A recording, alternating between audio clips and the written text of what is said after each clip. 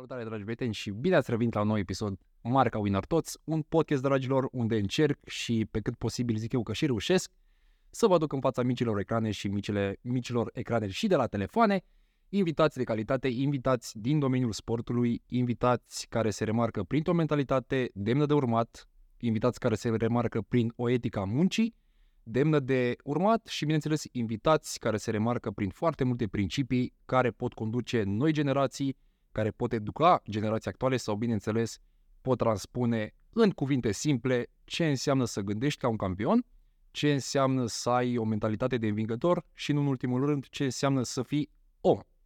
În această seară continuăm seria legendară cu bunul meu prieten, aș spune, dar până acum 5-6 luni, în momentul când am lăsat orgolile deoparte și eu cel puțin înțeles ce înseamnă să fii bărbat și atâta timp cât nu există nimic la mijloc, nu există niciun interes să existe un ego, dar o să intrăm în detalii și pe această temă. În această seară filmăm partea 2, dragilor, ediție pe care o vizualizați de Crăciun și înainte să încep acest podcast vreau să vă spun că vă doresc sărbători liniștite, vă doresc multe bucurii, dar mai ales petrecute alături de familie, pentru că despre asta este vorba. Și vă rog din suflet, nu uitați să fiți buni tot anul, nu doar în pragul sărbătorilor, cum se poartă mai ales la noi. Prin urmare, în această seară l-am invitat pe Paul Alexandru, știți deja cine este din primul episod cu el, așadar astăzi urmăm să dezbatem toate celelalte aspecte despre viața lui Paul, despre sufletul lui Paul, despre omul Paul, pentru că în partea întâi ați văzut, bineînțeles, ce înseamnă parcursul competițional a unei persoane care se pregătește la un asemenea nivel. Prin urmare, bună seara, Paul, și îți mulțumesc din suflet că ai acceptat să facem partea 2. Cum ești și cum te simți? Salutări, Igor, salutări tuturor, sper că v-a plăcut partea 1, sper să vă placă și partea 2. Vă mulțumim pentru toată susținerea de care dați dovadă și ne bucurăm să vă avem interesați de această industrie, de oameni din lumea sportului. Mulțumesc, Igor, pentru efortul depus ca să filmăm și acest episod nou. Te și felicit pentru proiectul pe care l-ai și cu siguranță o să faci o treabă foarte bună în continuare, pentru că comunitatea ce vine din urmă din acest sport are nevoie de informații și are nevoie de oameni care fac lucruri din pasiune, cu drag. Mulțumesc din suflet, Paul. Aș începe cumva cronologic, raportat la când văd urmăritorii noștri acest podcast, să începem așa ușor, Paul, cu perioada sărbătorii. Și chiar dacă noi filmăm acest podcast care nu se află încă în spiritul Crăciunului, dar imediat se apropie, hai să intrăm puțin în substrat, Paul, și să îmi spui, te rog, ce înseamnă perioada sărbătorilor pentru un sportiv de performanță, atât din punct de vedere al antrenorului, Paul, pentru că astăzi vreau să atingem și, să zic așa, nu regulile, dar indicațiile, rugămințile, părerile care le dai oamenilor din echipa ta, dar și tu cum ai trecut prin aceste sărbători și să-mi spui dacă ai avut vreo sărbătoare în momentul când ai mâncat altceva. Deci o luăm încet. Cum arată sărbătorile, Paul, pentru cineva care vrea să facă performanță în culturism? Consider că în primul rând sărbătorile trebuie să le simțim în suflet, să le trăim prin tradiția pe care o avem, pentru că avem niște tradiții foarte frumoase pe care le-am trăit și în copilărie și cu siguranță ne aprind căldura aia în fiecare an. Nu trebuie să le trăim în stomac. Când vine vorba de sportivi, eu consider că sportiv ești 24 de ore din 24 și sportiv ești tot anul. Nu zice nimeni acum că ești un soldat universal și trebuie să te privezi absolut de tot, dar nici măcar de sărbători nu trebuie să uiți că în fiecare zi ai de făcut ceva pentru tine. Cei mai mulți se relaxează după competiții și mai ales în perioada asta a lunii decembrie, că din ianuarie, inclusiv marea majoritate a sportivilor, eu cred că acela este momentul în care dai oportunitatea celor să te întreacă. Cred că acela este momentul în care tu trebuie să dai mai mult și să înaintezi când adversarul tău se relaxează. Mai ales atât timp cât nu ai o structură care îți permite să faci pauze, să te relaxezi, acela e momentul în care ți se dă șansa probabil să urci un loc anul următor. Dar în primul și în primul rând, nu o facem pentru medalii, o facem pentru progresul nostru. Indiferent că sărbători, nunți, botez sau chiar înmormântări, vă zic sincer, nu cred că a trecut o zi de când am pășit pe scenă în care să nu mă gândesc la ce am de făcut. Și cred că dacă te organizezi bine, o să ții treaba on point și de sărbători. Nu este vorba doar de progresul pe care îl pierdem în perioada sărbătorilor, că știm noi că după sărbători nu e o singură zi, că 2-3 zile înainte, cu încă 2 după și ne prelungim. Cred că e vorba foarte mult și de stagnarea pe care o ai parte, de stagnarea care ai parte în această perioadă și mai ales de perioada de recuperare. Din punctul meu de vedere, o săptămână în care te-ai culcat pe ureche, îți mai ia încă o săptămână ca să revii în punctul în care ai fost adineauri, deci sunt 2 săptămâni pierdute, nu sunt o singură săptămână. Mentalitatea pe care o am le transmit și sportivilor pe care îi pregătesc de competiție, însă fiecare îi liber să aleagă ce crede el. Nu am nevoie, sincer, de o sărbătoare ca să mănânc o masă diferită. Este sărbătoare când mănânc o masă diferită, dar nu am nevoie de sărbătoare calendaristică, să zic așa. Ba din contră, mi se pare că sunt puțin greșit interpretate sărbători aici, indiferent că vorbim de lifestyle sau de sportivi. Lumea exagerează cu mesele.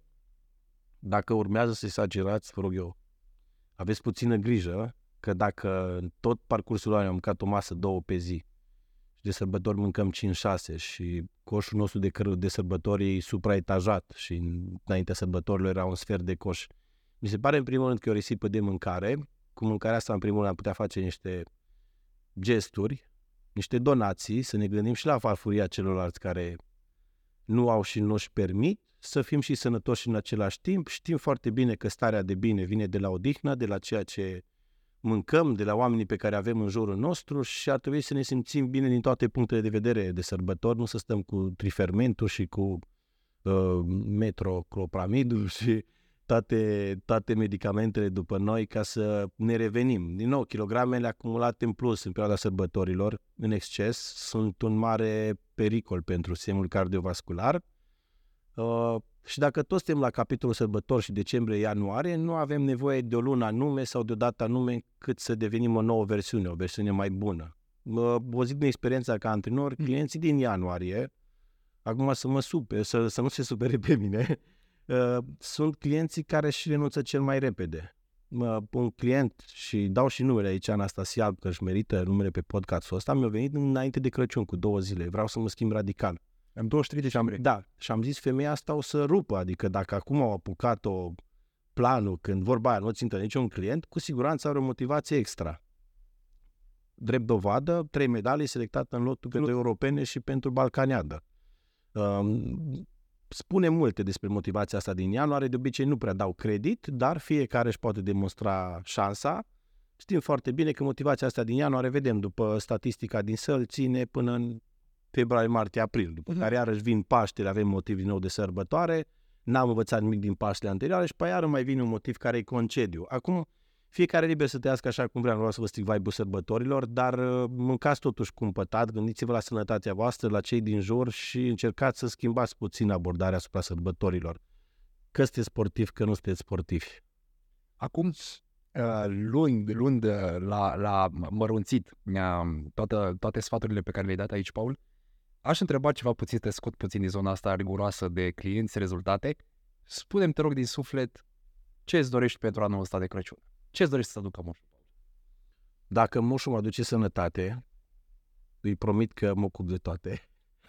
Și îi promit că dacă mă aduce sănătate, mă mai ocup și de oamenii din jurul meu, atât cât pot îmi permite energia și timpul. Începând de la un simplu story pe Instagram până la coaching free și toate gesturile pe care le mai fac extra. E tot ce îmi doresc și ce mai îmi doresc eu e să primesc exact atât cât merit în perioada respectivă. Că uneori dacă primești prea mult, s-ar putea să fie un minus, așa că doar atât cât pot să duc. Dar dacă am sănătate, mă ocup eu de restul. Observ multe calități morale, Paul, care te setează ca și un bărbat demn de vârsta pe care o are, demn de rezultatele pe care le are, demn de succesul pe care le are în această industrie și observ o mare doză de recunoștință pe care o ai față de tot ceea ce ți se întâmplă, Paul. Am observat și sunt la curent și cu foarte multe acțiuni prin care vreau să te felicit în prealabil, acțiuni prin care sugerezi urmăritorilor tăi să facă să participe la giveaway-uri unde donațiile se duc către scopuri caritabile, mi se pare ceva extraordinar și ceva nemai văzut în România. Drept urmare, n-am decât să cobor pălăria. Dar o întrebare, Paul, pe care aș vrea să ți-o pun. Ai avut educația să fii recunoscător tot timpul, Paul, sau ai învățat odată cu timpul? Pot să zic așa că nucleul e bunătatea pe care am moștenit-o de la părinți, adică în mare parte de la mama mea, să fii om bun, adică efectiv am ajuns la a mă teroriza, să nu faci ceea ce ție nu-ți place al cuiva, să fii om bun, cum să faci rău cuiva, și a jucat rolul ei foarte important în aspectul ăsta, în flacăra asta pe care o am în mine să fiu bun cu cei din jur și totodată mi se pare că universul lucrează. Nimeni nu reușește absolut nimic într-un domeniu de unul singur. Le sunt recunoscător tuturor, începând, nu știu, de la educatoarea pe care am avut-o la grădiniță, profesorii din școală, care cu siguranță fiecare au pus o cărămidă, antrenor, omul care m-a dus prima dată în sală, oamenii din jur care mi-au apreciat munca, pentru că fără aprecierea muncii nu ai o energie, nu ai aceeași energie de a continua. Chiar și tuturor care îmi dau mesaje, că sunt oameni pe care nu-i cunosc, nu știu că neapărat că există acolo pe Instagram și mă urmăresc ei din umbră și mai ales înainte de o competiție sau dacă am o problemă și o postez, sunt oameni care mă susțin foarte mult și îmi dau seama, mă fac să fiu realist de faptul că ajut în jur, pur și simplu prin puterea exemplului și chiar sunt recunoscător absolut tuturor care într-un mod direct sau indirect mi-au influențat traiectoria în sportul ăsta și repet, tot timpul trebuie să fim recunoscători, să nu uităm oamenii care ne-au ajutat să urcăm câte un pas în cariera asta. Dacă te-aș întreba, Paul, să numești scurte persoane care le-ai mulțumit pentru tot ceea ce știi în acest sport și tot această industrie și tot parcursul tău de când ai călcat prima oară pe scenă, Paul, până în punctul care ești acum, lăsându-l la o parte pe domnul Titi, pe care îl salut și îl respect, că știu că este în sufletul tău. Bun, o să încep cu Dan Cristian. Clar. O să continui cu Dan Cristian. Pe locul 3 ar fi Dan Cristian. Nu. Îi mulțumesc foarte mult, adică multă lume știe că am 5 ani de colaborare cu el. Simbolul lui. Exact. Simbolul lui. M-aș bucura să fie așa și mă bucur dacă este așa. Este un om care m-a format atât ca sportiv, informații, mentalitate și eu consider că el a pus bazele. Nu am mai avut un antrenor stabil înainte în care să mă ajute pe partea asta de online coaching. Am făcut lucruri din auziție și am pierdut foarte mult timp. Deci lucrul ăsta m-a costat foarte mult. Anii dinainte de colaborarea cu el puteau să fie jumătate pentru progresul respectiv. Contează enorm de mult să ai o persoană care să te ghideze, să te simtă în momentul în care ai scăpări sau ești puțin relaxat, fără să-ți dai seama uneori, să provoace în tine dorința aia de a da mai mult, să creadă în tine și persoana asta este Dan Cristian. Nu pot să uit nici persoana care m-a ajutat în prima mea pregătire de concursul și m-a învățat să mănânc 6 mese și cei cardio, Florin Dogaru, pe care îl salut, cu respect. Și Florin, da. Domnul Titi, care m-a văzut în sală, că arătam binișor și mă întreabă, copile, tu concurezi? Și am zis, nu, ar trebui să concurez. Răspunsul meu care au fost, iau nici măcar proteine. Dar aveam un fizic atletic după fotbal și mai este un domn care a jucat un rol important, Florin Teodorescu, de la Timișoara, da? M-a văzut tot așa în vestiară și înapoi din baie s-a uitat odată la mine, m-a văzut că mă schimbam în vestiar seara, cum antrenam eu pe la 1, că am spus pe podcastul anterior, da. Bă, copile, tu concurezi? Am zis, nu. Partiste bași, uitați-ne ce e simetric și armonios. Și ia să te gândești. Am zis acasă, am început să caut pe YouTube competițiile să mă pregătesc. Mai am foarte mulți oameni în jur, le mulțumesc celor de la Dine Nutrition pentru suportul oferit. Un om cheie care mi-a fost și mi este tot timpul alături și mă pot baza, un bun prieten, Ciprian Sideraș, pe care îl salut și îi mulțumesc pentru că îmi dă încrederea în mine tot timpul, știu că e acolo indiferent ce am nevoie și când am nevoie. Bineînțeles, nu uităm de familie, dacă mă vorbeam de oameni din industrie, îmi cer scuze dacă am uitat pe cineva, dar chiar toți din jurul meu, bineînțeles, Norbert Menhardt, partenerul meu de antrenamente, că nu ești moale, nu contează ce zi am, plouă, tu în afară, sărăcit, îmi zice, hai, scuipăm pastila de dormit și ne apucăm de treabă.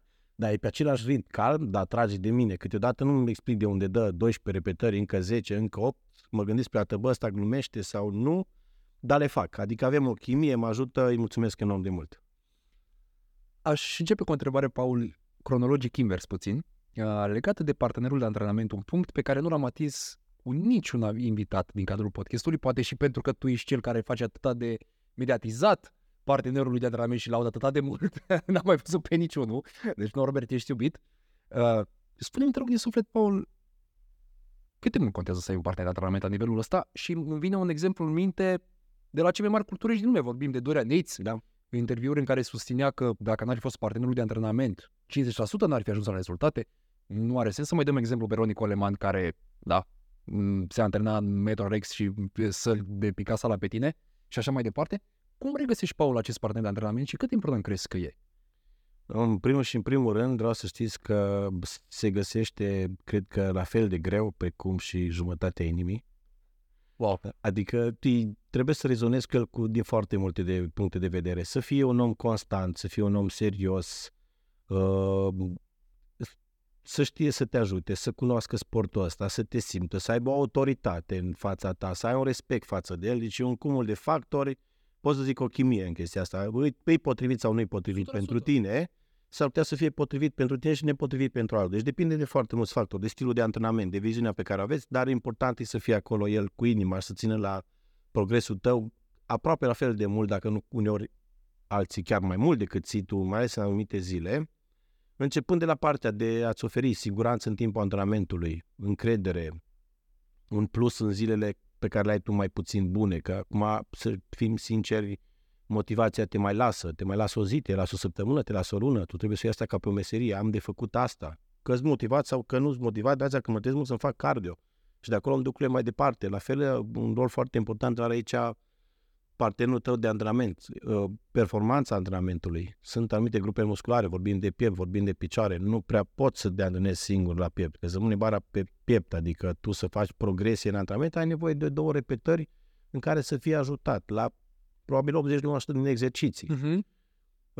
Contează enorm de mult, adică cine nu are unul să-și caute, dar trebuie să fie foarte atent ce omul își aduce în jurul lui, pentru că pe cât de bine poate să-ți facă la fel de mult rău. Dacă e genul care hai astăzi să nu mergem totuși, sau hai să povestim, sau uite-o pe aia sau pe ăla, nu. Mai bine te antrenezi singur și te axezi pe conexiunea neuromusculară, niște tehnici de intensificare pe care le poți aplica de unul singur și cu siguranță să ai un randament mai bun decât să ai persoana nepotrivită lângă tine. Cum discutam și în podcastul anterior, focusul în timpul antrenamentului este totul. Dacă nu poți să-l păstrezi în preajma unui om, mai bine lasă-l acasă, chiar dacă ți-e prieten, frate, te rog frumos, ne antrenăm separat. Fit couple workout, din nou, din punctul meu de vedere, e un fail total. Și din punctul meu. Dar fiecare cum crede și cum vede el intensitatea, pentru că cu siguranță oamenii o văd diferit și o simt diferit și mulți, din păcate, trec prin cariera asta și încă nu au luat contact cu adevărata intensitate a antrenamentelor și antrenamente legate la o intensitate next level. Concluzia ambalată simplu, Paul, e direct spus. Mai bine singur decât într-o relație toxică. Like. Cam despre asta e vorba. Și acum ne întoarcem puțin, Paul, și dintre toți mentorii pe care ai pomenit că pot să le dau acest statut, bineînțeles, o să insistăm, îmi asum această întrebare și direcționare strict pe antrenorul cu care a lucrat cel mai mult, Paul, pe Dan Cristian, și cu mare respect vreau să știți că vă apreciez și pe ceilalți mentori ai lui Paul, dar bineînțeles vorbim de ceea ce a reprezentat cea mai lungă perioadă de colaborare, antrenor cu care Paul încă mai rezonează, bineînțeles. Acum, spune-mi, te rog, Paul, cum l-ai ales pe Dan Cristian? Mai ții minte când a fost momentul când l-ai ales? Da, în primul și în primul rând, să zic așa, am verificat CV-ul din postările pe care le avea pe net. De acolo mi-am dat seama de energia pe care o transmite ca om. În al doilea rând, și-a zis eu pe același loc, felul cum arăta el, am văzut o armonie în corpul lui, pot zic aproape de perfecțiune, talie mică, un om care se baza și țintea estetica corpului uman și am zis, spre el vreau să ajung. Adică nu mă interesează un culturist care are talia cât umerii sau care se bazează doar pe volum. Mie mi-a plăcut foarte mult raportul pe care l-are. Bineînțeles, este dat de un factor genetic, dar că cu siguranță nu a vânat kilogramele. Mi-a plăcut implicarea lui, atitudinea și caracterul pe care îl transmitea din postări. Când l-am cunoscut la antrenamente, mi-am dat seama că nu am așelat absolut deloc. Pot să o zic și o zic cu mare încredere, este un om foarte inteligent. Sper să-l conving în viața asta să scriem o carte. Wow! Sincer, deci sper, pentru că e un om care are de transmis atât de multe pentru noua generație, vorbește, cred, 10% din ceea ce gândește și credeți-mă că și acel 10% din punctul meu de vedere pentru oamenii potriviți poate să fie o mină de aur, care mulți nu sunt, uită, dar Dan, Cristian și mai sunt câteva numere grele în țară, sunt bazele acestui sport, care ne-au motivat, ne-au făcut să credem în sportul ăsta și ne-au oferit un exemplu care, zic eu, demn de urmat. Că dacă n-am fi avut exemple și deschizătorii de porți, probabil eram 50% sau 60% toți mai jos decât nivelul ăsta. Zic probabil. Pentru mine este un om cheie, cu siguranță va rămâne pentru totdeauna. Aviz amatorilor care, când postează end of collab, pentru ei nu mai există fostul antrenor. Nu există, pentru că important e cine a ridicat 9 etaje dintr-o clădire, nu cine a pus acoperișul la clădirea aia, dar asta ține de caracterul sportiv și dacă n-ai un caracter sportiv, mai devreme sau mai târziu te pierzi pe drum. Să folosesc un termen așa mai regional, nu ești halit de public care îți pune în farfurie. Așa că aveți mare grijă cum vă comportați cu antrenorii voștri, cum vă încheiați colaborările, ce vorbiți la viitorul vostru antrenor, pentru că asta spune foarte multe despre voi. Poți să fii cel mai bun în domeniul ăsta, dacă nu ai respect în industrie, pierzi mult mai multe puncte decât ai putea câștiga vreodată cu fizicul. Cei mai respectați oameni de mine în domeniul ăsta nu sunt cei mai mari sau neapărat Mr. Olympia. Sunt oamenii care au o poveste și un comportament aparte, că nu este vorba de mărimea brațului în domeniul ăsta, ci de ceea ce putem să oferim mai departe, să creștem industria care vine din urmă, că cel mai important, zic eu, în domeniul ăsta este ce lași în urmă ta, nu ce pui în buzunarul tău. Cât de frumos și cât de... Ăsta aș vrea să fie un citat din cartea voastră, Paul. Da, așa încep eu. Așa încep tu. Da. Acum revenind puțin la poveste, spune-mi, te rog, Paul, ok, CV-ul ca CV-ul. Dar dacă ar fi să facem o comparație, pe care te rog să mi-o permiți doar de dragul exemplului, dacă ar fi să facem o comparație, Paul, între sportivii care poate au apelat și la tine în anii trecuți, sportivii care apelează la antrenorii în momentul de față și setează un obiectiv, un concurs, în funcție de fiecare. Și dacă nu se îndeplinește acel obiectiv în cadrul concursului, schimbă antrenorul. Antrenorul e de vină, plec. Întrebarea mea pentru tine, Paul, este o persoană care găsește încredere, susținere și oferă respect într-o colaborare de cel puțin 5 ani știută de mine, nu știu cât aveți, Paul, dar eu știu că de cel puțin 5 ani ați format o echipă împreună și ce te-a făcut să rămâi lângă el în afară de caracterul tău, Paul? Pentru că, da, tu ai unele valori și principii morale care reprezintă loialitatea, dar când vezi că în stânga și în dreapta, ba ăla, și e vorba de o persoană ca tine care are ca și obiectiv performanța în culturism. Nu hai să văd cum e un concurs, ca să văd ce altă abordare. Cum au fost acești ani pentru tine, Paul, în care toată lumea schimba antrenori, în care Instagram-ul lua razna, apăreau cât mai mulți, se mediatizau cât mai mulți, dar tu ai rămas loial omului care te-a crescut, te-a învățat? Dacă rezonezi cu un om și lucrurile merg spre bine, în primul și în primul rând, când vrei să schimbi antrenorul, trebuie să te uiți în curtea ta cât de bine ai făcut tu lucrurile. Chiar dacă nu ți îndeplinește obiectivul ăla, nu ține numai de tine și de antrenor. Poate să fie informația care trebuie, poți să-ți faci lucrurile de 10, ceea ce e foarte greu, să nu iasă cum ți-ai dori, pentru că e vorba de un factor foarte important care nu ne putem juca, geneticul. Așa că, ideea e în felul următor. Când vrei să acuzi abordarea unui antrenor, în primul rând de la tine. Dacă ai fost 60%, 70% în proces, și aici vorbim de odihnă, alimentație, hidratare, toate aspectele la un loc, nu unicum cred că 100% și de fapt 50%. Dacă tu ai fost 100% și în un an n-ai progresat deloc, pe bună dreptate, poți să-ți schimbi antrenorul. Dacă îți pierzi motivația în legătură cu ăla, poți să-ți schimbi antrenorul. Dacă pur și simplu vrei doar să încerci alte abordări, care cred eu că nu e neapărat o soluție, că poți să alegi o abordare mai proastă și să treacă un an în care îți dai seama că tragi din și nu a fost un win, poți să schimbi antrenorul. Fiecare trebuie să-și aleagă ce antrenor vrea el. Unii o fac din privința marketingului, să se asocieze cu un nume mai mare. Pe mine m-a ținut Dan foarte mult timp on plan, adică mi-a dat de înțeles, începând de la un simplu reply la un story, că îi pasă de mine ca și sportiv. Și eu zic că Dan este mult peste mulți antrenori de top pot să zic chiar la nivel de lume, din punctul de vedere, pentru că vine cu un pachet pe partea mentală. Ceea ce dacă tu ești un sportiv, să zic așa, mai mediocru sau poate submediocru, nu o să ai parte de terapia asta la un antrenor de top care are sportiv de top la nivel mondial. Deci asta este o carte foarte importantă care se pierde pe drum și ai nevoie, eu zic că e o carte critică, pentru că de la mindset vine absolut totul. Un aspect foarte important pe care trebuie să-l vizeze sportivii, indiferent ce buget au când își aleg antrenorii, trebuie să-și aleagă un antrenor de nivelul lor, la care sunt în momentul de față. Că s-ar putea un antrenor care e mai începător să te ajute de 10 ori mai mult decât un pro-coach. De ce? Pentru că ăla o să-și dea interesul, să-ți simtă pulsul progresului tău, momentele pe care le ai de cădere și o să te ajute mult mai aproape, mult mai în detaliu, chiar dacă nu deține probabil la fel de multe informații decât un om care te neglijează, să fim serioși. Dacă îl are 10 pe scenă la Olimpia în weekend următor, nu prea cred că se uită la concursul tău live la Cupa Căprioara din Iași. Că să dăm așa și pe glumă și pe realitate. Deci, mulți, sincer, ai nevoie de un timp cu un antrenor, în primul rând, ca să te cunoască ca sportiv. Dar, repet, când faci lucrurile 100% și nu funcționează, atunci poți să dai vina pe antrenor. Și nici atunci, în totalitate, pentru că probabil ai un genetic care atâta poate. Poate cu alți sportivi au reușit de 10 ori mai multe lucruri. În primul și în primul trebuie să fie importantă chimia pe care ai cu antrenorul, să rezonezi cu el ca om. Exact cum nu mă pot așeza cu orice om la masă de pe stradă, așa nu pot să mă asociez cu orice antrenor din România sau din afară, dacă nu suntem pe același stil. Adică îți dau un exemplu. Pero inclusiv stilul muzical mă interesează. Dacă antrenorul nu ascultă manele, nu stau cu el la masă.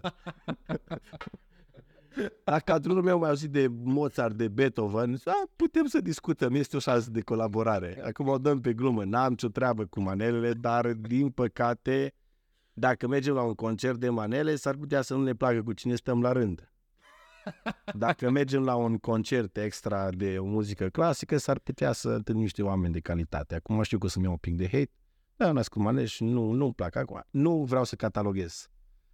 Da. Fraților, ca să-l scuzăm pe Paul, să știți că înainte să vină Paul la podcast asculta manele, aici bubea manele, deci haideți să nu catalogăm. Nu catalogăm și, bineînțeles, știu că am un public educat care știe de glumă. Bineînțeles, preferințele muzicale nu le dezbatem în acest podcast. Dacă voi vreți țanca, ascultați țanca, dacă vreți Beethoven, ascultați Beethoven.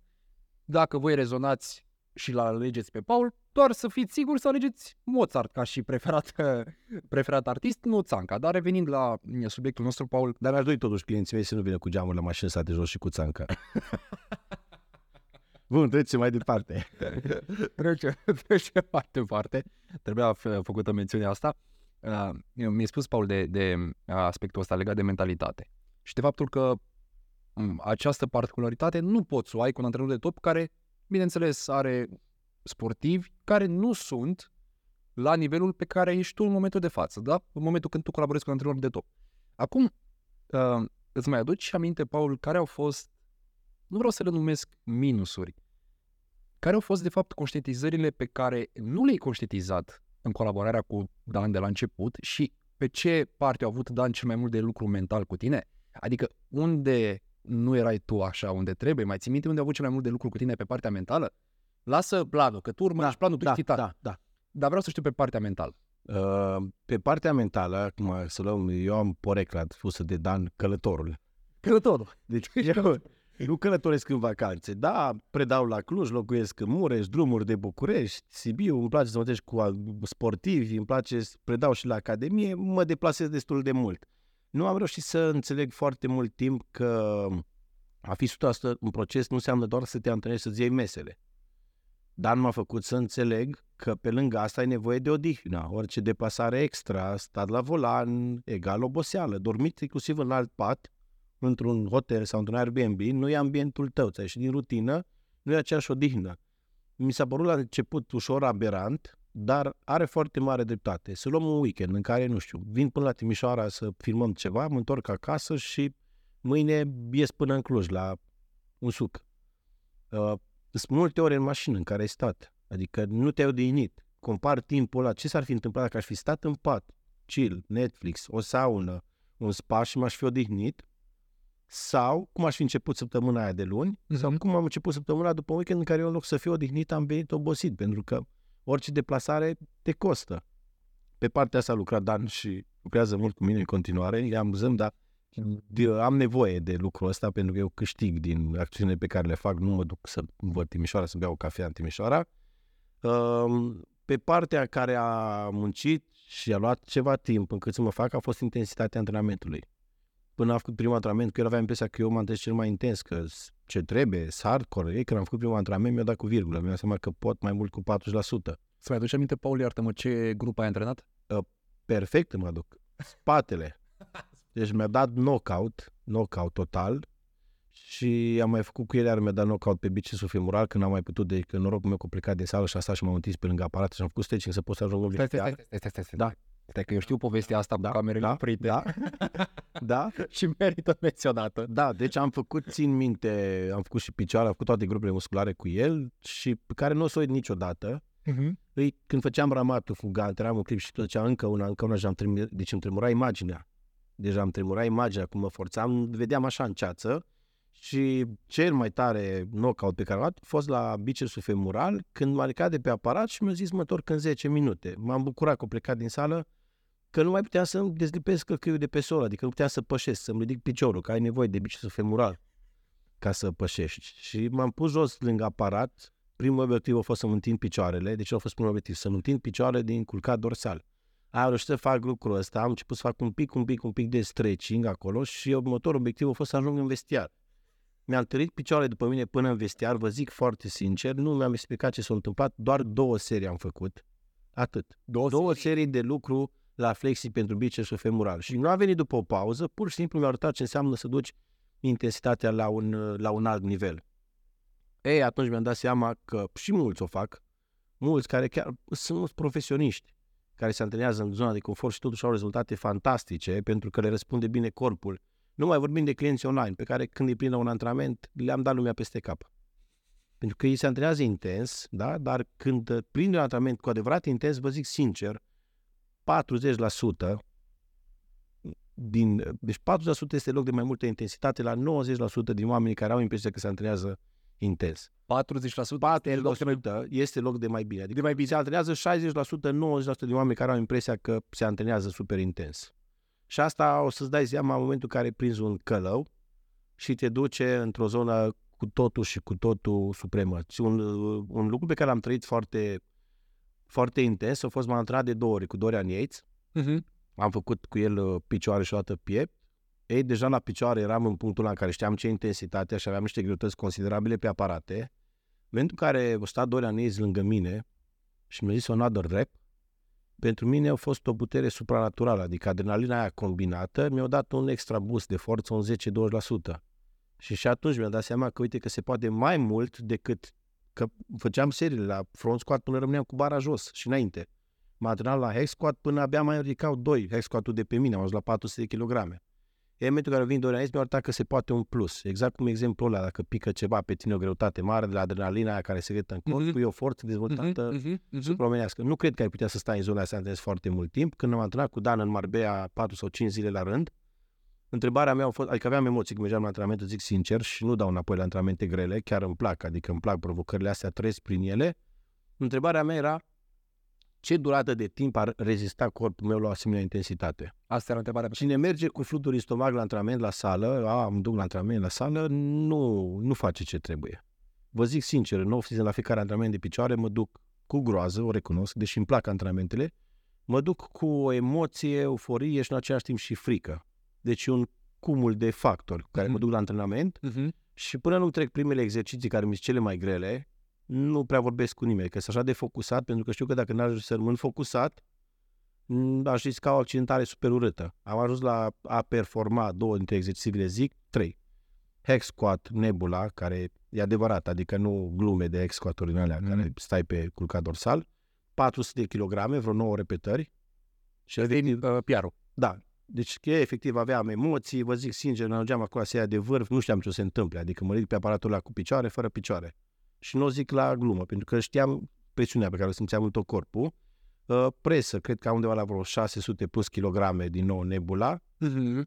Și ce-ar mai fi 6 repetări, cred, front squat cu 200 de kilograme. Dar mă repet. Sau la Smith? La liber. La liber. 6 repetări curate până jos, spotter îmi ține doar coatele. Aici nu e o idee de a-mi lăuda forța pe care am, pentru că forța este o calitate motrică născută. Ne naștem cu ea și o putem să o dezvoltăm într-o oarecare măsură. Ce vreau să vă spun e frica, emoția pe care o simt înainte să iau bara aia din suport. Și repet, vă puteți da seama de foarte mulți factori dacă vă antrenați cu adevărat intens sau nu.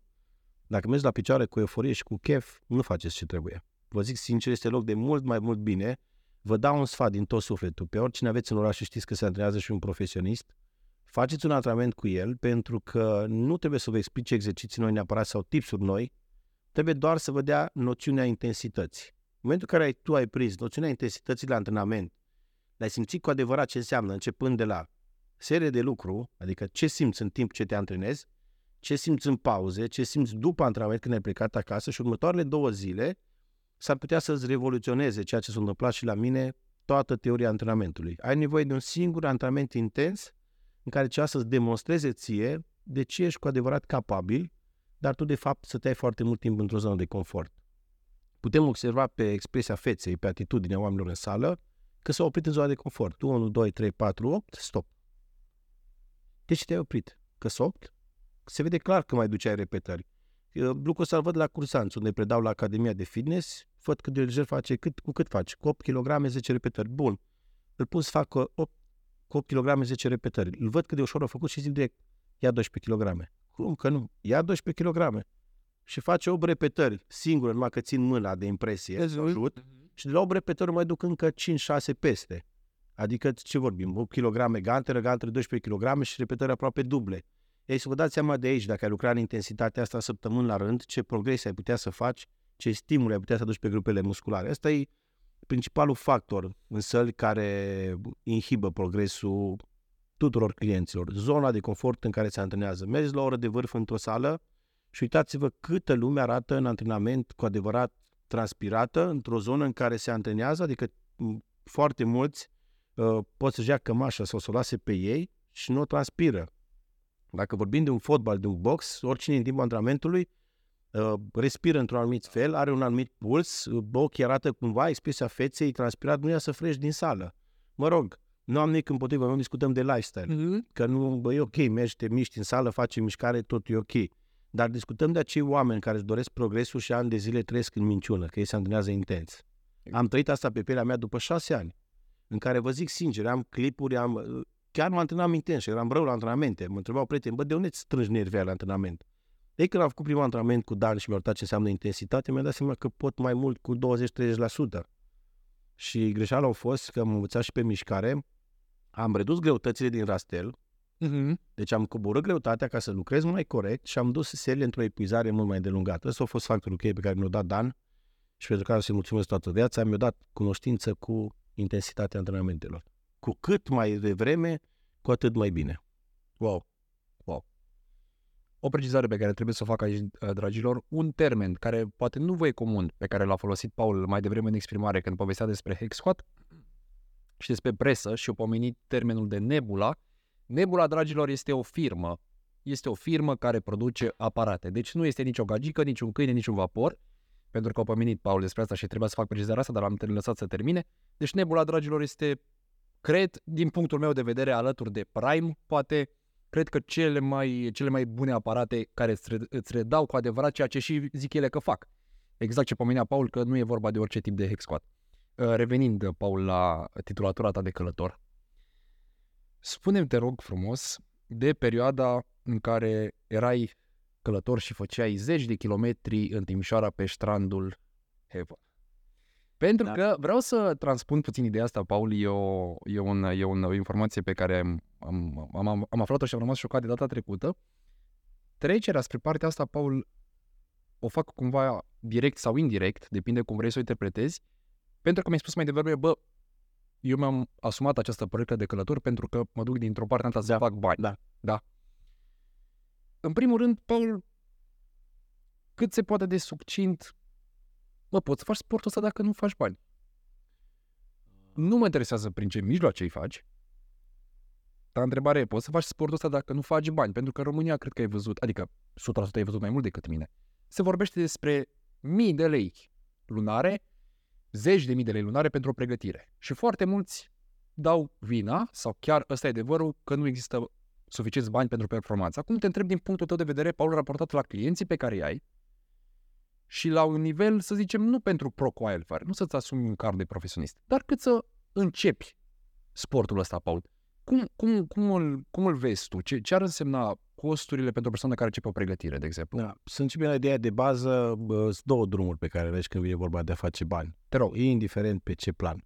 Drumul greu, în care trebuie să muncești, și drumul ușor, în care diferite tehnici, metode nu mă interesează, fiecare cum alege, cred că trebuie să poți să faci anumite lucruri. Eu am ales drumul greu, care am câștigat din personal training, după care a apărut și Academia, Dai Nutrition și tot așa lucrurile au progresat. E un aspect foarte, foarte dificil pentru sportivii noștri din România, pentru că pe măsură ce urci la nivel competițional, cu atât te costă mai mult.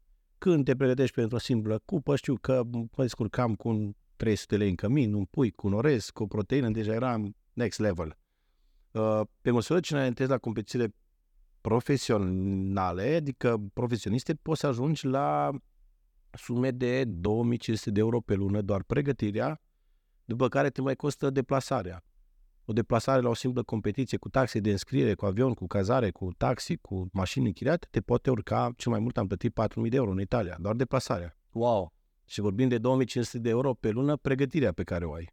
Și aici includem toate aspectele. Ideea e să reușești să dispui de bani într-un timp cât mai rapid, adică să nu pierzi ani din cauza lipsei investiției în tine pe care nu poți să o faci. La mine lucrurile au progresat direct, proporțional, zic eu, cu timpul. Deci cum am urcat în competiție, vă zic foarte sincer, uneori v-am zis și podcastul trecut, și banii pe care nu aveam, investeam în mine, adică din împrumuturi, am făcut orbește. Sportul ăsta nu-l faci cu economii și cu zgârcenie. Nu există. Dacă nu investești online în tine, începând de la mâncare, suplimente, informații, pe cât tragi mai mult în investiția în tine, cu atât o să regresezi mai puțin. Deci direct proporțional. Cât oferi, atât primești. Legat de Timișoara, de Heaven... Asta și voiam să o introduc cumva în ipoteză, Paul. Vezi, plecăm de la un aspect. Plecăm de la zâmbetul pe care vârful degetului tău mare l-avea în poza cu Deiu, în Adidas și rupți, da? Și ajungem în punctul în care ai atâtea surse de venit, dar dezvoltate prin muncă și prin valorile pe care le ai. Și pentru asta trebuie să spun că te apreciez și te felicit, Paul, pentru că ești un model pentru mine în această industrie. Și acum să ne întoarcem la idee, Paul, ai ales drumul greu. Dar drumul ăsta greu cândva a început și cu ture pe Heaven. Heaven, dragilor, este un strand din Timișoara, timișorenii sigur le știu. Cea mai, cum să vă spun, există informații, dragilor, pe care mă aștept să le aud de la invitați. Există informații pe care știu că nu mă aștept să le aud de la invitați. Și există informații, dragilor, pe care nu știu că nu o să știu vreodată că le aștept de la invitații mei. Asta este una dintre informațiile care m-au lăsat lat data trecută în primul episod, dar bineînțeles a fost făcută cu camerele stinse și am aflat că Paul la un moment dat a fost timișorean. Spune-te, te rog, Paul, cum ăla a fost printre primele joburi, dacă ți-mi minte data trecută, sau? Heaven era al patrulea meu loc de muncă și l-am prins că la 20 de ani. Povestea a început pe scurt, cred că nici n-aveam încă buletin, am mers cu prietenii la o livadă, munceam vara cu ziua, culegeam pe acolo ce era de struguri, de frune mere. M-am bucurat că a fost prima care am câștigat. Al doilea loc de muncă a fost o terasă care am discutat într-un complex de agrement și sport. Am zis ce vindeam pe acolo, cu goși porumb, fără nicio rușine, și aveam și înghețată, bună la ofertă. Aveam al treilea loc de muncă după, livada a fost un an, locul de muncă pe agrement și sport 4 ani, 4 vacanțe de vară, după care am servit la anunț, botez, înmormântări, la evenimente. Am luat așa, m-a chemat un prieten, hai mă duc, bun. Și al patrulea loc de muncă m-a chemat proprietarul de la Heaven, fiind vecin unde locuiesc părinții mei. Hai mă la Timișoara, ce faci, stai toată vara pe aici? Nu, că nu crezi vara. Hai la Timișoara, că îți găsesc eu de lucru. Hai că vin, ce să fac vara? M-am dus la Timișoara cu un prieten și ne-au apucat să lucrăm pe piscină și mi-a zis clar din prima zi, prietenia, muncă e muncă, la muncă suntem la muncă și am înțeles la cât stă ora, n-am fost. Eu prima sarcină pe Heaven a fost rabă din aia mare de lemne crăpate, trebuia să o băgăm în 30 de minute după cuptorul de pizza, că intra lumea pe stradă, hai repede, mișcați-vă, că am dat Timișoara și am văzut acolo 40 de grade la umbră și nu făceam nimic, deci m-am apucat de muncă și transpiram și azi nu se poate, așa o să fie toată vara și am dat una treabă, postul meu a fost pe piscină să servez la șezlonguri, pe toată partea de sus, erau, dacă bine ține minte, vreo 200 de șezlonguri. Sunt foarte multe, Paul. Cât servea mai multă lume de la barul din apă, eu cu atâta lume eram mai fericită, patronul mai fericit și eu mai fericit că făceam ciubuc, adică cu cât servea mai mult, cu atâta. Ei, și munceam, adică erau zilnic, făceam, zic sincer, undeva, cred că, nu știu, 10 de kilometri. Adică dimineața până seara aveam comenzi în continuu. Dimineața pregăteam strandul, serveam, începând de la frapeuri dimineața până seara, ce debarasam tot strandul, scoteam saci de gunoi de pe strand, treau golița care sunt urcate în alții ca să economisim sacii, după care mâncam, făceam un duș și mergeam la Olimpia, la sală, pe la 12:30, 1 noaptea și mă antrenam și băgam un espresso și 30 de minute eram ceas. Nu explic cum nu oboseam, pentru că nu aveam nicio zi de liber. Mai ții minte, Paul, cum mâncai atunci? Că eu nu mai țin minte dacă te-am întrebat. Da, țin minte perfect. Începeam dimineața cu o clasică omletă. Ok. Omletă cu pâine, erau ouăle rapid la îndemână. Pe urmă aveam ceva mâncare de personal, tot timpul era ceva carne cu orez sau cu ceva consistent și mai cumpăram eu de la restaurantul din incintă, îmi cumpăram un piept de pui cu orez, adică era a treia masă. Seara din pieptul ăla de pui cu orez cam mai mâncam încă o dată înainte să merg la sală, deci îl împărțeam în două și pe urmă când la sală băgam un shake de proteine și când plecam de la sală mă opream la pleșcavița. Nu știu, chiar nu trebuie să mai mănânc încă o dată dacă mai este. Rulota de la gym. Da, exact. Între gym și heaven era pleșcavița și mă opream la pleșcavița și băgam în pleșcavița aia cu piept de pui și mergeam și îmi puneam la somn. Eu luam una la pachet ca să am și pe a doua zi ca și masă. Și vă zic sincer, am atât de definit pentru că toată ziua făceam super efort, adică orice și oricât aș fi mâncat, la cât efort și cât eu făceam cardio, vă dați seama, eu vă zic sincer, cred că dacă îmi contorizam mersul, erau 5-6 ore pe zi de umblat. Eram în pantaloni scurs, când săream în apă, când afară, adică nu aveam o obligație să fiu într-o anumită uniformă. Eram ca pe strand, săream afară în apă, serveam la șezlonguri, oameni super faini în Timișoara, deci super prietenoși, super faini, nu m-am simțit niciodată umilit, jignit, deci tot respectul. Eu vă zic sincer, un oraș de suflet pentru mine și ca frumusețe, de ori de câte ori mă duc acum în Timișoara vara și am oportunitatea, mă plimb prin locurile, mă la Olimpia, mă uit la statuetele alea frumoase cu turiști, mă duc pe Heaven și mă simt așa de bine. Retrăiesc momentele alea care, vă zic sincer, deși au fost grele, printre cele mai faine momente din viața mea. Adică acolo m-am dezvoltat foarte mult și mi-a plăcut, sincer, enorm lucrul ăsta. Din 2 luni de zile când stăteam la Timișoara, n-aveam nici măcar o zi de liber. Când ploua, exact, era lucru la cafenea, la Cafe de Paris era atunci, la Bastion. Aveam orice se lucrase, să pașanțe, trăgeam furtuni, nu exista că erai barman ziua, noaptea, ziua, dacă trebuia să fii zidar, erai zidar. Da, foarte frumos. Recomand tuturor. Trimiteți-vă copiii la muncă, că se cresc mental și fizic și pe toate planurile într-un an cât alții care stau la calculator în 10. Uite, aici am vrut să ajung, Paul. Vorbim oarecum de copilărie, adolescența, cum vrei să o denumim, această perioadă a vieții tale în care ai servit peste tot ce ai făcut de toate, de unde s-a câștigat bănuți la momentul respectiv. Curiozitatea, Paul, și întrebarea, cunoscând atâția tineri care vin din urmă și sunt îndrumați de către tine. Când găsești o persoană, Paul, care vezi că la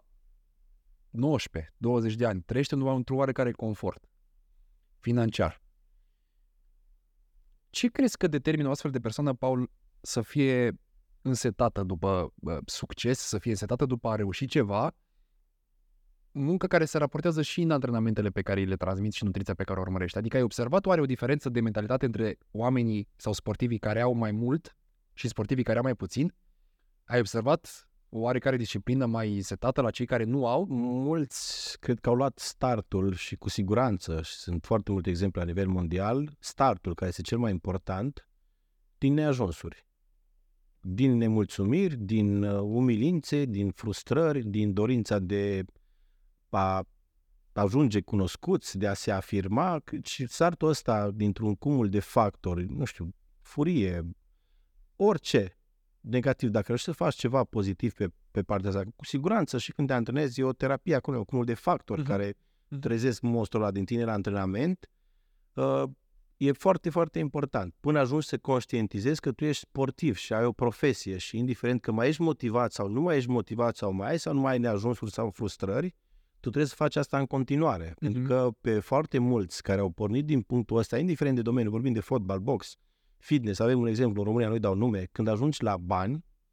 atunci se dovedește cât ești de pasionat de sportul ăsta, dacă continui să o faci. Dacă continui să o faci la aceeași intensitate, pentru că eu zic așa, sper să nu fie un pronostic adevărat, 80% din industria asta, așa ce mă refer la antrenori sportivi, dacă de mâine ar avea un alt business sau ar câștiga o sumă foarte mare la loto, cred că nu mai vedea niciodată în sală.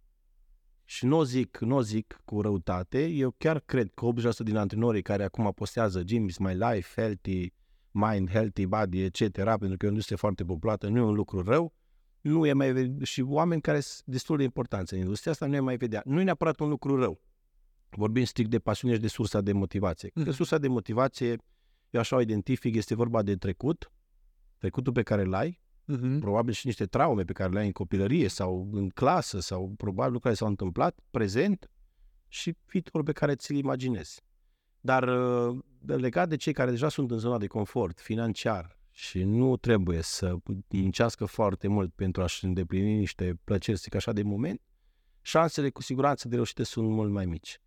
Apreciez enorm de mult oamenii care au un statut financiar și își pun copiii la muncă să cunoască adevărata valoarea banului, deși și-ar permite. Am niște exemple între foști clienți care, sincer, m-au surprins. Copii, oameni cei mai bogați din oraș, care trebuie să muncească să-și cumpere un tricou. Wow! Deci și nu era nicio problemă de capitolul ăsta, pentru că era vorba de afaceri internaționale. De aici pleacă construirea unui caracter puternic, muncitor și un mindset puternic. Wow! Wow! Făcând ușor o retrospectivă, Paul, stăteam la masă cu George Miron. George, te salut dacă te uiți te salutăm dacă te uiți acest podcast. Salut, George! Te salutăm, George, și spor la treabă. Power! Power. El spunea exact și mi-ai spus tu, Paul, legat de de acest aspect cu situația financiară, spunea exact la fel am pus întrebarea, Paul. Bă, trăgeai mai mult? Și zice, de când am început să fac mai mulți bănuți încât să-mi permit să fac sportul ăsta, am devenit și mai disciplinat. De când am început să fac mai mulți bănuți, am devenit și mai disciplinat. Adică n-a fost contrar râului, să zic așa, n-a fost contrar satisfacției că ai reușit pe plan financiar. Și cred că asta este de fapt caracteristica, Paul, care te definește ca și sportiv de calitate. Exact. Acum, Ronaldo. Exact. Un exemplu. Ronaldo cel mai bun exemplu, corect. Și mulți alții la nivel mondial, clar, din diferite sporturi. Acum, dacă ar fi să ne raportăm, Paul, la existența motivelor, dinainte să realizezi că dacă faci sportul ăsta trebuie să fii sportiv 100% și atunci banii nu mai joacă un rol decât în recompensarea ceea ce faci, să mici de cum obiectivul, care erau, Paul, oare traumele sau motivele sau frustrările cu care intrai în sală și te antrenai ca un nebun înainte să ai confortul financiar? Nu am reușit încă să le identific în totalitate. Cred că sportul pentru mine, culturismul a fost un refugiu după fotbal, adică mi-a dorit foarte mult să joc fotbalist, trăiam prin fotbal oricând, la orice oră cu oricine jucam fotbal și a fost o lecție importantă, șecul pe care am avut din cauza unei accidentări. Faptul că m-am regăsit în culturism, veneau cu lecțiile învățate, greutatea familiei pe care am avut-o, datorită tatălui meu care a avut un traumatism cerebral în momentul în care am trecut în clasa a 3-a. Cred că e un cumul foarte mare. Simți oarecum că sportul ăsta mă îmbărbătează, mă pregătește de viață, îmi dă o tărie, un caracter, mă ajută să fiu puțin diferit, ceea ce nu e rău în societatea de astăzi. Și am simțit acolo sportul ăsta, nu știu, ca pe o credință care mă formează, adică o terapie dintr-un cumul de factori. Și, din nou, în antrenament, indiferent ce stare ai, supărare, depresie, anxietate, nu știu, indiferent ce stare ai, în antrenament e ora aia din zi în care te deconectezi total și în ziua de astăzi te poți deconecta total. O oră mi se pare ceva fantastic. Adică o oră în care poți să stai efectiv, să nu te mai gândești la probleme, la ce ai de făcut, pur și simplu să rămâi în antrenament acolo 100%, să te bucuri de starea aia de bine din timpul antrenamentului și de după. Sportul, ce am găsit eu în el și îmi place că descoper astea la mulți cursanți care vorbesc despre sport în prima zi, e cea mai fantastică parte, partea asta psihologică. Noi în sală ne demonstrăm că prin muncă poți să progresezi de la greutăți, repetări, formă fizică. Da? Adică zilnic noi ce facem în sală? Ne lovim de greutăți. Dar acum în cazul ăsta sunt fizici, un număr de kilograme. Și noi ne antrenăm să le învingem, să devenim mai puternici, fizic, mental. Lucrul ăsta se reflectă în viața noastră de zi cu zi. Simt, vă zic sincer, după ce am realizat în culturism, nu pot să mă compar cu mare valori la nume, dar totuși cred că am niște realizări semnificative. Simt că în orice domeniu aș intra acum, dacă mi-aș dori, mi-ar plăcea, aș putea să fac orice. Nu știu, pilot, medic, absolut orice. Manelist. Pentru că nu. Azi dacă mi-ar plăcea. Dar cu siguranță dezvoltă în tine un om care trece mult mai ușor peste probleme și e ceva fantastic. Deci pentru mine, vă zic sincer, sportul, datoresc totul sportului ce am în momentul de față. Adică felul meu de a fi, încrederea pe care o am, mai sus și în podcastul anterior și le zic la fiecare aici și de câte ori prind ocazia, aspectul fizic este 10%. Asta e motivul pentru care ne apucăm. Ce descoperim pe urmă este fantastic și îmi place foarte mult. Dacă dăm timpul în urmă cu 20-30 de ani, se antrenau să-l doar cei care voiau aspect fizic, da? Acum întâlnim medici, avocați, toate clasele sociale, toate domeniile culturale, care nu cred că vin după fizic, vin după partea asta terapeutică care nu oferă sportul. Sportul au salvat foarte mulți oameni, le-au dat un drum în viață, i-au salvat de suicid, s-au regăsit, s-au vărsat nervi acolo, adică dacă te duci, te antrenezi o oră, mergi acasă mai relaxat. Lumea nu-și dă seama în primii ani de toate aspectele astea, dar pe parcurs ce înaintează își dau seama că enorm de mult contează. Și am mai zis asta tuturor, nu apreciez sportul la adevărata apreciere care ar trebui să fie atât timp cât îl faci.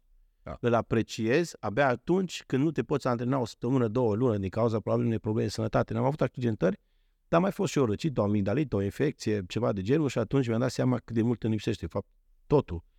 M-a și înspăimântat gândul ăsta, că eu fără sport nu-s viu. Și am zis, bă, ce fac dacă s-ar, Doamne ferește, se întâmplă? Auzi, ce fac? Nu știu, mă apuc de sărit cu parașuta, unde îmi găsesc o altă pasiune pe mine? Pasiunea mă ține viu, indiferent de momentele pe care le am, sportul nu te trădează, sportul e sport, păi sport e tot. Nu mai... Da, o oră în paralel pe zi cu orice altă activitate, eu cred că vă dă o rată de succes în orice domeniu fantastică. Ador feedback-urile clienților care descoperă partea asta și care îmi vorbesc de partea inclusiv spirituală când vine vorba de sport. Asta mi se pare fantastic. Când îmi zice unul la feedback că am pus 3 cm în braț, e ok, eu privesc așa, 3 cm, brațul mai mare.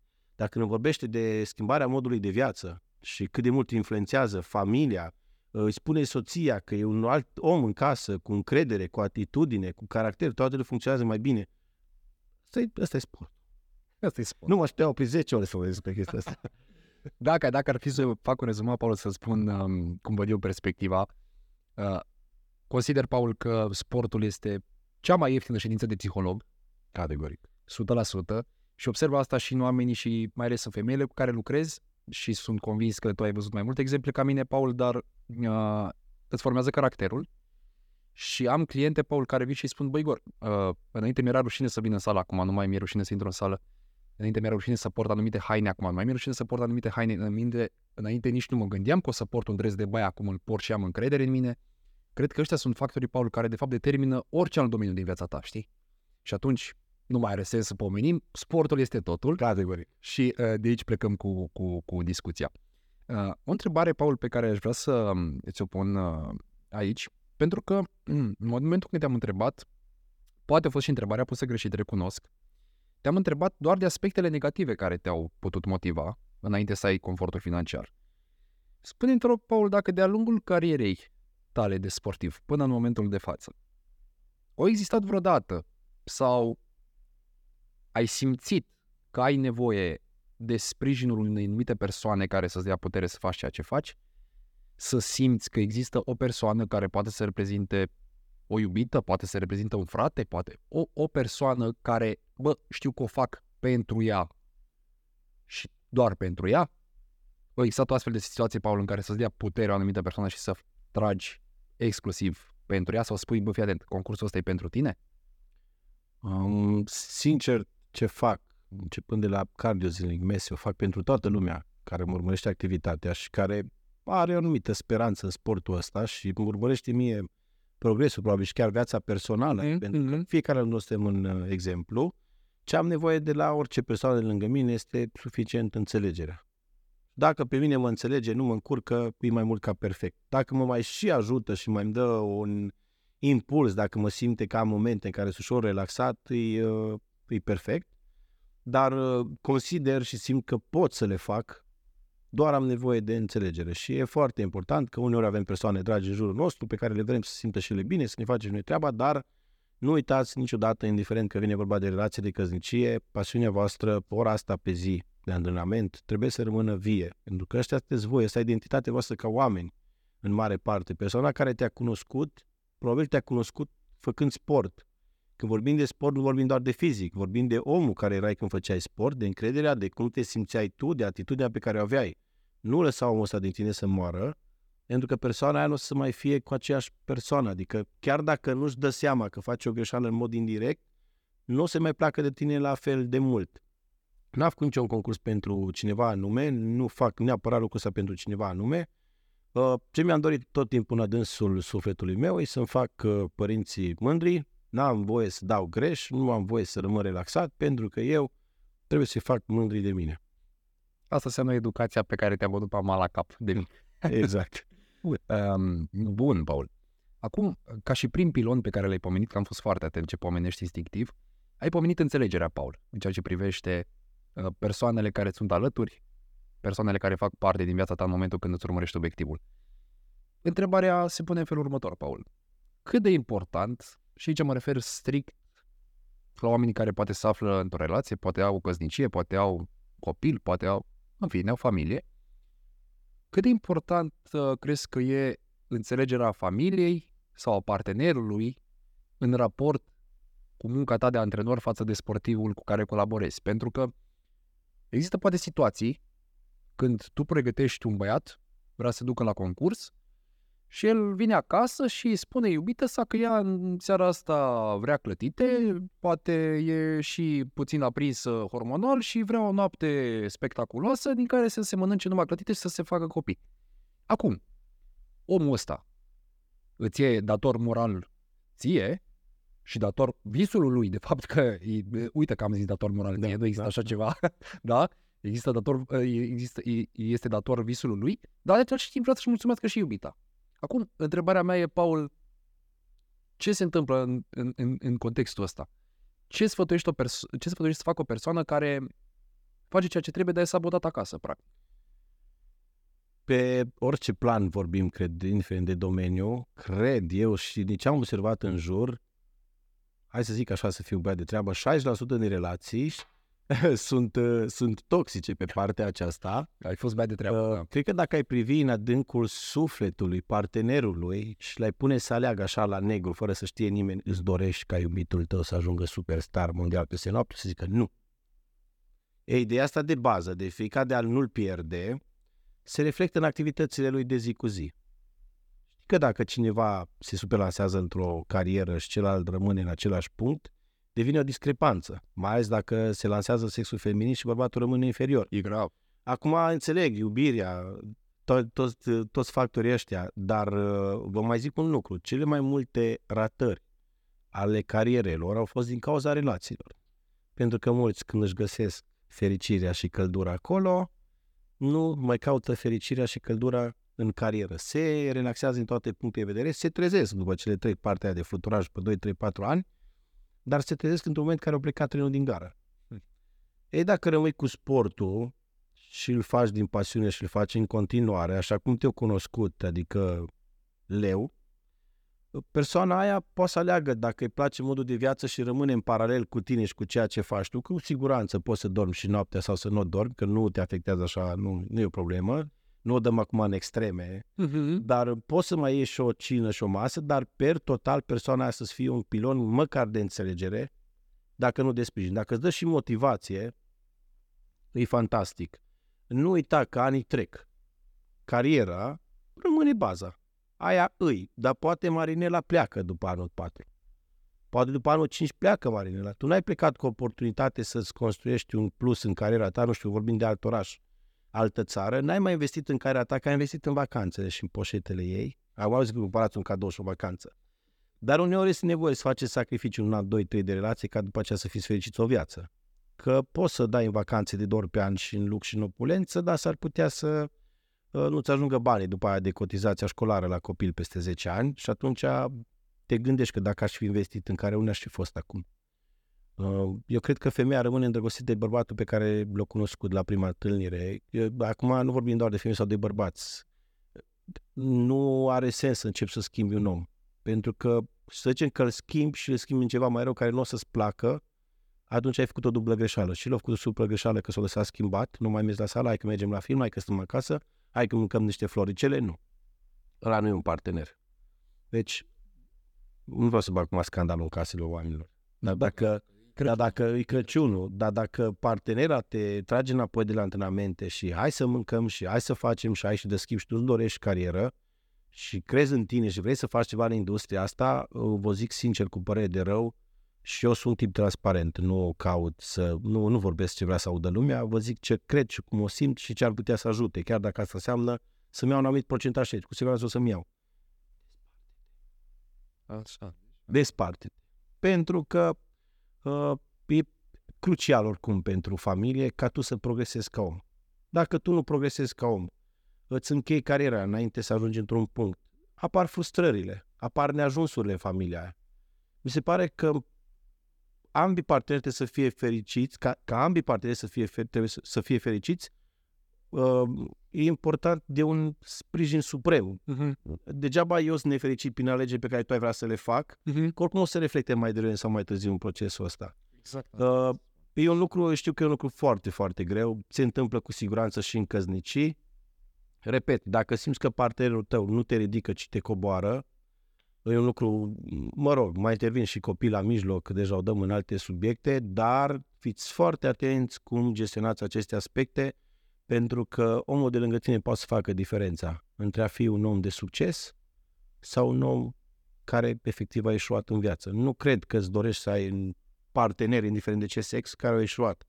Pentru că nu e un om viu, nu e un om fericit, e un om plin de frustrări care se reflectă în tot ceea ce face de zi cu zi, în atitudinea lui și, bineînțeles, se influențează negativ pe toate planurile. Acum, sfatul meu e, chiar dacă sunteți într-un punct de genul, treziți-vă la realitate, susțineți-vă, spune o vorbă bună, încearcă să înțelegi. Dacă chiar nu rezonezi cu cariera pe care o are, pentru că știm că sunt cariere de ginecologi, sunt multe meserii care sunt grele de înțeles și de acceptat. Bă, dacă nu ești într-o rezonanță cu omul ăla, mai bine spui stop, decât să fie o chestie toxică sau să-l oprești pe ăla de un vis pe care a avut o viață întreagă. Dar, din păcate, cei mai mulți când intră în relație, nu-i vina partenerului, se relaxează total și uită de absolut tot. Deci, absolut tot. Probabil sunt prin ascendență, și-o prins relația, gata, ne relaxăm și zona de confort știm foarte bine că nu duce la succes. Consider, Paul, că punctul în care ești influențat în mod direct de partenerul tău în funcție de deciziile pe care le-ai privind cariera ta profesională, nu consider, Paul, că se naște o dublă frustrare? În primul rând, eu consider că e o frustrare exprimată de mine, aceea că eu nu-mi doresc ca tu să reușești sau să excelezi. Și al doilea rând, exact ceea ce ai spus tu. Tu, în momentul când mă asculți pe mine și reprimi dorința de a progresa, acolo se naște o frustrare de tine care va dicta toată relația. Corect. Și atunci, Paul, când pui asemenea lucruri și le punem cap la cap și le înșirăm pe masă, ce facem? Stăm singuri? Sau ne dăm seama de un om dacă ne este alături, odată ce, de fapt, excelăm într-un domeniu și ne dăm seama că trebuie să renunțăm la el? Adică, cum ai sfătuit tu, Paul, o persoană din lumea culturismului să își aleagă partenerul? Crezi că trebuie să facă același sport? E oare o condiție cheie pe care o văd toți? Că lumea are un tipar, are impresia că trebuie să fii în aceeași industrie. Că nu, s-ar putea să fie rău. Deci s-ar putea să fie rău ca doi oameni să aibă aceeași pasiune într-o casă. E suficient să fie înțelegere. Nu aș avea pretenția să nu mă pui corez, poate să aibă ce mod de viață vrea ea să facă sau dacă i-aș recomanda să facă sport, aș face-o pentru sănătatea ei. Nu vorbim neapărat pentru formele corpului. Da. În primul rând, tu, dacă persoana lângă tine știi că e fericită, printr-un anumit mod de a fi, nu trebuie să iei fericirea aia doar că ție ți se pare că așa trebuie să fie lucrurile. Adică să fii tu fericit, de aia trebuie să fie tristă. Cred că amândoi trebuie să fie fericiți din procesul ăsta, pur și simplu să rezonezi natural cu acest proces. Nu sunt niște sacrificii foarte mari, Într-o jumătate de oră ți-ai gătit masa, sportul este drept fundamental, fiecare om, indiferent că vorbim de performanță sau nu, are dreptul la o oră de sport și este recomandat. Dacă faci o oră de sport, lucrurile să funcționeze mult mai bine în familie, pe toate planurile, inclusiv sexuale, care mi-ai spus înainte, pentru că un om care e sănătos mental și fizic dă un alt randament. Știm foarte bine. Testosteronul este stimulat de exerciții cu greutăți.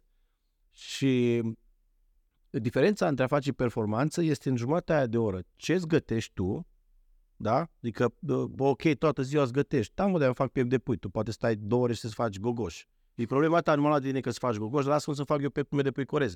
Nu te frustra că eu mănânc sănătos și tu mănânci aiurea, că nu te poți ține un plan. Nu te frustra că eu arăt impecabil și tu nu ai ta încredere în tine sau ți-e rușine să mergem la o stradă împreună. Tu nu te potrivești, să găsești un om care să fie pe același principii ca și tine, repet. Nu se rezumă totul la aspectul fizic.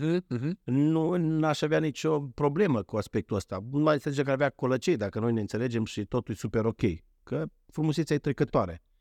Dar nu da în mine când eu fac lucrurile în primul pe pasiunea mea. Adică îmi gătesc mesele pe care au te super că mănânci slănină lângă mine și te simți inferior. Nu mă mănânc pui coresc, așa mă simt bine. Eu fac o oră de sport, mă duc într-o oră în sală, am 2 mergem. Tu stai și butonezi telefonul, eu mă antrenez super intens. Eu nu am treabă cu tine că faci lucrurile astea. De obicei așa se întâmplă. De obicei are treabă cel care nu face ceea ce trebuie. Exact. Și într-un mod mai direct sau mai indirect începe și îl sabotează. Prin a-i băga în cap că toată ziua doar asta face sau nu. Eu cred că nu-ți afectează cu absolut nimic viața personală, performanța. Poți să fii medic, poți să fii ce vrei tu să faci performanță. Fac pariu că poți să găsești soluții încât să nu incomodezi pe nimeni. Știi ce se întâmplă, Paul? Ai dat nu o palmă, 2 palme oamenilor care se află într-o relație toxică și ne urmăresc sau într-o relație care este manipulată profesional de partener și o să se uite la aceste secvențe, Paul, și pe Instagram și pe YouTube și așa mai departe și o să zică da, mă, bine, dar lasă că al meu nu e sau a mea nu e. Știi cum e asta? Tu nu-ți dai seama în ce relație toxică ești până nu ieși. Acum, întrebarea care se naște din toată această poveste, Paul, cu sabotarea.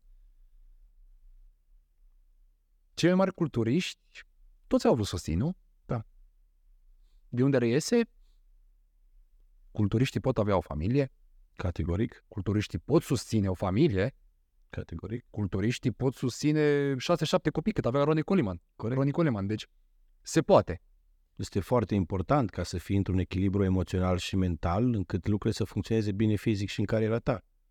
Nu cred că există ca o carieră să fie super de succes, dar tu pe alte planuri să fii super, super praf. Nu ai fi într-o armonie.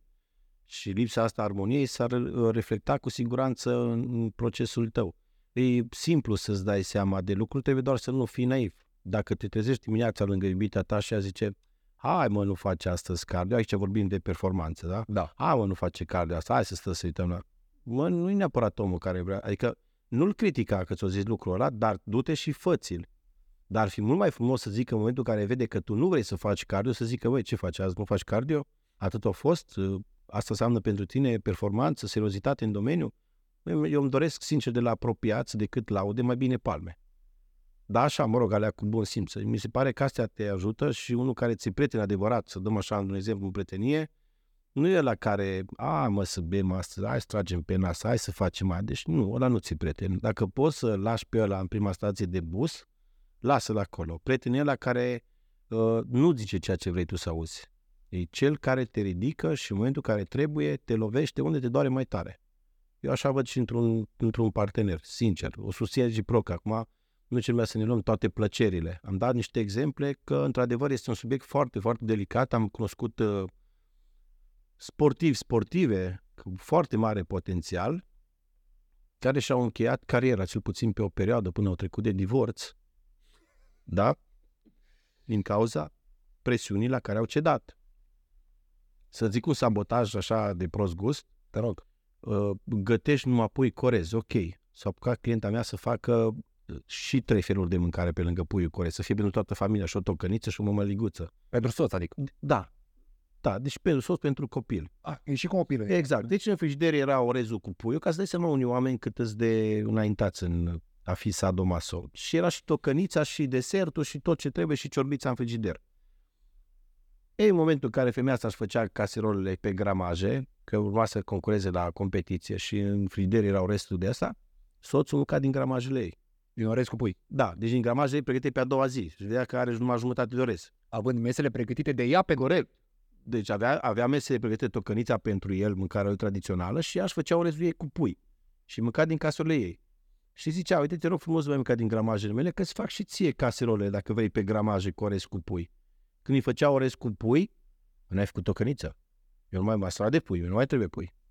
Înțelegi? Deci apăreau probleme, sabotajul ăla fără sens. Nu se simțea bine bărbatul lângă doamna la masă, când ea mânca ovăz cu proteine de dimineața și nuși pecan și dânsul mânca ceapă cu slănină, să zicem așa. Da? Și sunt niște lucruri, niște exemple așa banale, dar ca să vă dați seama cât de înaintate sunt uneori aspectele astea în anumite domenii. Aici vorbim de orice domeniu, vă rog, orice informație pe care vă dau, puteți să o asociați, să o transmiteți în domeniul vostru, fie avocatură, abar nu am, nu știu, vă distrage de la învățat, de la un proces. Concentrarea, liniștea este foarte importantă. Toate aspectele astea contează enorm de mult. Dar, într-adevăr, este un aspect foarte, foarte delicat, pentru că sunt implicați și factorii sentimentali, copii, e un cumul de factori, business-uri la mijloc și atunci tu trebuie să rămâi pe linia ta de putere. Adică tu ai dreptul tău la sport o oră pe zi, indiferent ce zice, tu ai dreptul să-ți cumperi, cred că, o pereche de un echipament sportiv și ai dreptul să mănânci ce vrei tu. Da? Deci, exact așa cum poți să-ți cumperi de 1000 de lei numai fursecuri și lucruri nesănătoase care te fac să te simți rău și nu o să fie ok nici în relația ta fizic și psihic, exact așa poți să-ți faci alegeri sănătoase. Este fix problema fiecăruia, dar, repet, principala problemă este când cel care nu ar face neapărat cum trebuie lucrurile se ia de cel care le face. Și niște aspecte foarte des întâlnite, pentru că am lucrat personal cu clienții în sală și le-am auzit tot timpul poveștile și durerile pe care le au acasă. Repet, în un fel în care într-o relație unul începe să arate prea bine, devine o problemă și indirect se lucrează la psihicul lui și cei mai mulți cedează. Când unul dintre ei începe să arată prea bine, cel mai bine divorț. Exact. Cel mai bine divorț și toată lumea e împăcată. Acum, aș vrea să te întreb o chestie, Paul, pe care ai menționat-o anterior. Te-ai găsit vreodată, Paul, în postura de a trebui să spui lucrurilor pe nume și ai pierdut vreun prieten din cauza asta? De foarte multe ori, începând de la prieteni. De foarte multe ori. De foarte multe ori, începând de la prieteni, clienți, cred că urmăritori pe Instagram, pe toate planurile. Nu cred. Da, sincer o zic și o fac în continuare și o fac conștient. Nu o să fiu niciodată genul de om care vorbește, repet ceea ce vrea să audă publicul. Dacă eu știu că pe omul ăla ajută ceea ce spun și sunt șanse enorme de a rupe prietenia, dar eu știu că sunt 5% șanse să-l ajute, să-l trăiască realitate, eu spun în față. Am avut un prieten la un moment dat, nu-i dau nume, mi-am bă, cum mai suport ăsta? Pentru că toată ziua mă luam de el pe anumite planuri. Tu de el? Da, eu de el. Pentru că îmi doream să-l ajut pe planurile alea foarte mult și am zis, bă, chiar cum mă mai suport ăsta? Că îl ziceam într-un fel în față în care eu cred că invers nu aș fi acceptat, m-aș fi supărat. Dar omul ăla, dacă e smart și o ia ca și chestie constructivă, eu aplic tehnica asta și pe clienți, îi laud un pic mai puțin și doar când trebuie și critic, fără nicio remușcare sau îi cer atunci când e cazul, mai ales pe cei care vor să concureze. Eu prefer să îi zic, bă, nu e bine și așa, uite, chestia asta m-a deranjat, ai cartonaș galben, la următorul ai roșu. Pierd un client, dar nu poți să te las să-ți repezi greșeala asta în continuare. Vorbesc deschis pe Instagram, eu vreau să trăiesc la realitate și să trăiască sănătos. Nu o fac sub formă de insult, dar prefer să vorbesc deschis.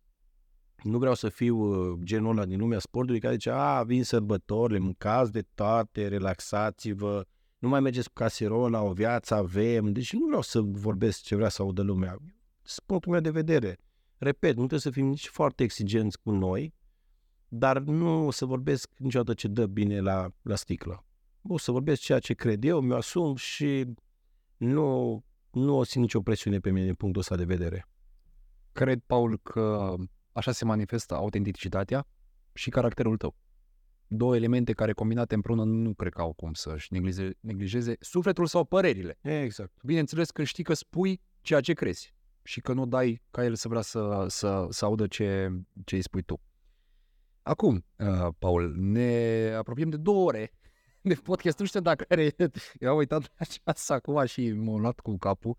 Nu mi vine să cred cum au ajuns astea 2 ore.